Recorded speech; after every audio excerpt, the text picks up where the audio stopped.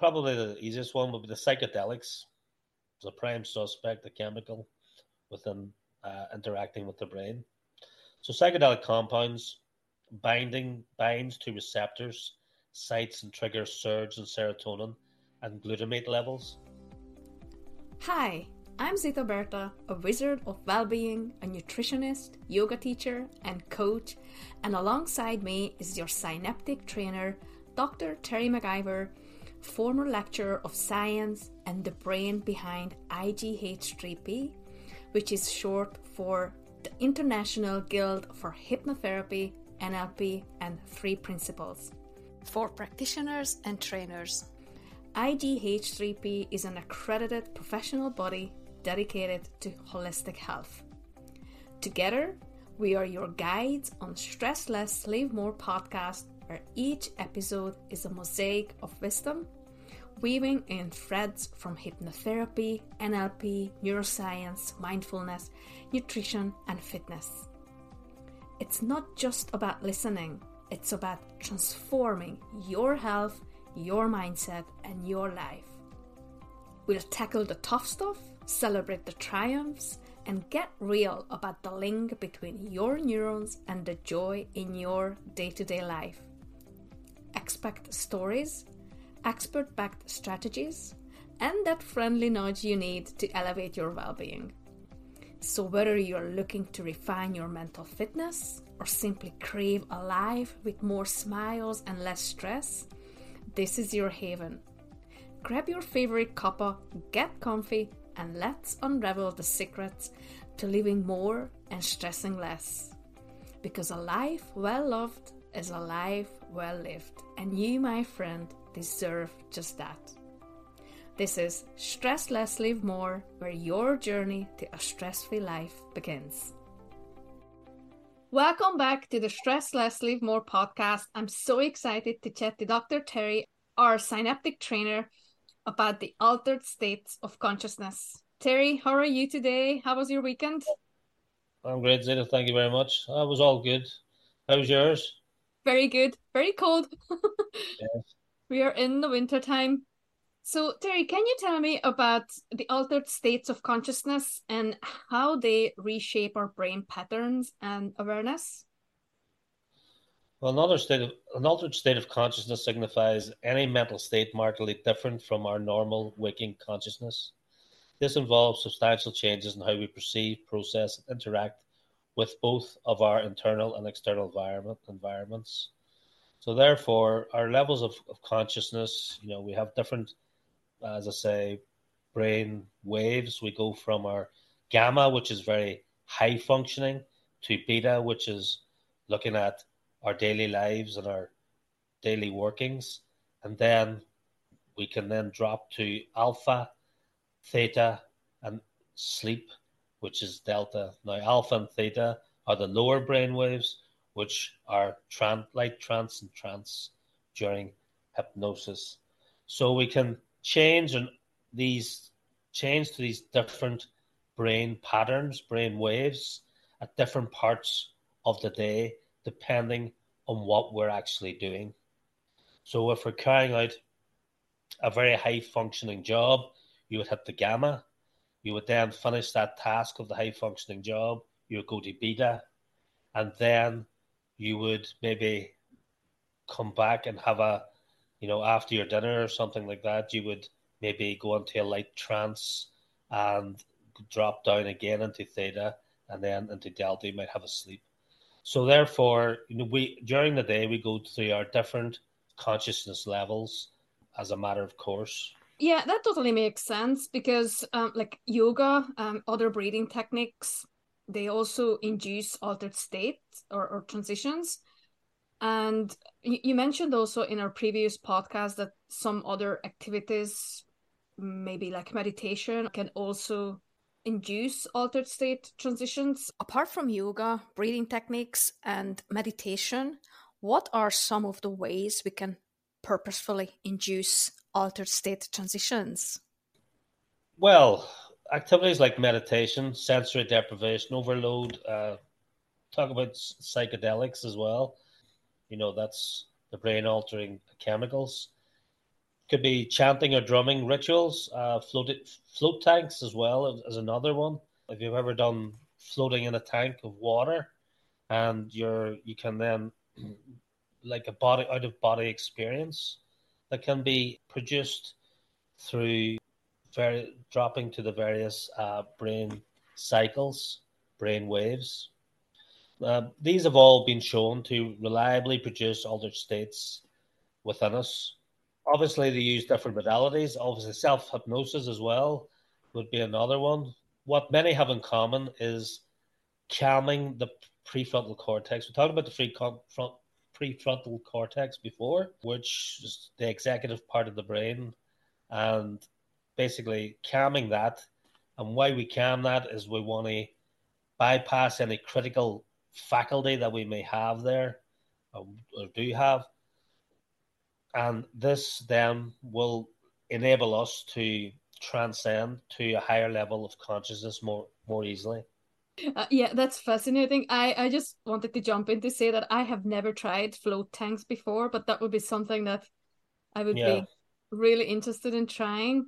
And also, like I mentioned, like yoga and meditation, they also increase alpha and theta waves. And basically, these are the two types of waves that are beneficial for our immune system as well.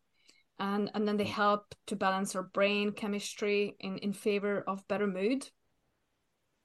So I'm Okay. aware that so I'm aware that yoga means a lot of things to a lot of people, but I think most of them would agree that we all seek yoga for its effect on the mind. So not so much, like physical results, but more like that calmness, that just to overcome that mental chatter of the ego. That's the voice of the beta waves, right? Yeah. So just to subduing the prefrontal cortex you mentioned, Terry, that has a kind of this inhibiting effect. Am I right?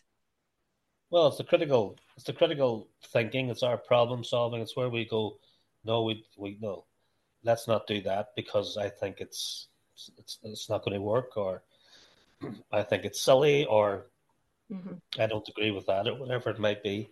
Uh, our critical mind is something that'll try and hold us back and try and give us excuses in order for us not to try these different modalities. So therefore, bypassing that critical part, dumbing down, if you like, the prefrontal cortex, which Mm-hmm. handles higher cognitive functions for outward attention, can be temporarily suppressed, unlocking aspects of awareness and sensitivity normally filtered out or inhibited by our consciousness. So simultaneously, alterations get induced in neural conductivity patterns, blood flow distribution, and neurotransmitter levels, also precipitating shifts in conscious contents. So all these things change. You reduce blood flow to the region. You have neurotransmitter levels changing, and so all of these things make us then into this altered state. Okay. Could you expand a little bit more on how some of these neural changes unfold? Just would love to see like a picture of what's transpiring under the hood. Yeah, well, probably the easiest one would be the psychedelics.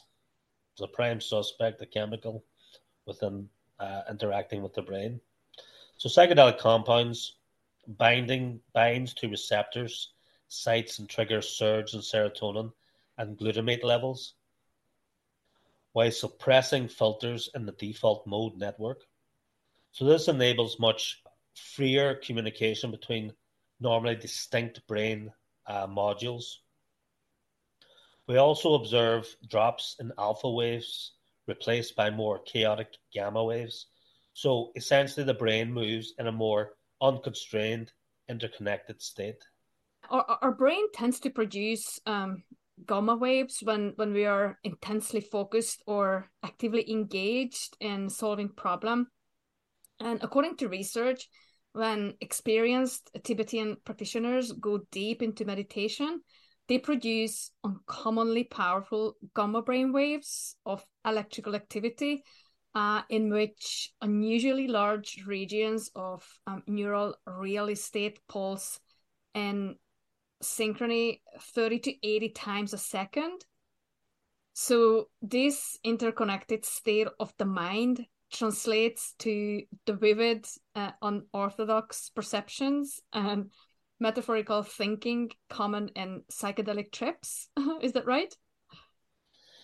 Yeah, exactly. The unfiltered barrage of sensations coupled with loose conceptual associations and suppressed reality testing is what generates the mind expanding quality these substances have been known for better or for worse, depending on your perspective. Yeah. So while we absolutely do not endorse anything illegal or risky here, are there potential upsides you've observed when altered states are accessed more consciously? Well, without doubt, you want to do it without the chemical stimulants. You can do it naturally as well. So you have benefits like accelerated healing, creativity boosts, intrinsic spirituality, self-actualization, actually being aware of self completely, have all been linked to temporarily changes in consciousness. We can hypothesize that by moving beyond ingrained mental patterns, new perspectives and potentials arise. And obviously, if you have new perspectives, we have new opportunities for change as well. Yeah. Of course, with a great power comes great responsibility, as they say, regarding setting, and integration. But used maturely, other states offer gateways to richer dimensions of imagination, understanding, and wisdom within ourselves. And we also have to know ourselves before we can help anyone else. So, it's always important for any coach out there to be able to have their own problems or their own issues solved before they go out to solve others, because their own issues when they're with clients can crop up and be mirrored by the client as well. That's fantastic. And it's such a wonderful, positive framing, focusing on human flourishing opportunities. So, as we wrap up, Terry, what guidance or principles would you offer to our listeners so they could further explore this realm responsibly, of course? Well, of course. Well, alter states with clear intent and scaffolding for navigating the experience. Don't underestimate the power to transform not only temporary awareness but personality over time as well through neuroplasticity. And integrate back calmly, focusing on applying lessons learned afterwards in a pragmatic way too. So always reflect on what your experience was and what lessons you've learned, and then try and implement those lessons within your life. So if done carefully and with accountability, altered states can be truly revelatory rather than just recreational. Sage advice. Dr. Terry, thank you so much for this fascinating dive into altered states of consciousness. You've given us all much food for thought. My pleasure, Rita. Thank you for having me. So, thank you for listening. We hope the content of our discussion is useful for your personal and professional journey. Until next time, keep exploring the vast landscape of your mind, and remember, the journey inward is the most extraordinary of all. This has been Stress Less, Live More. Goodbye for now. Bye.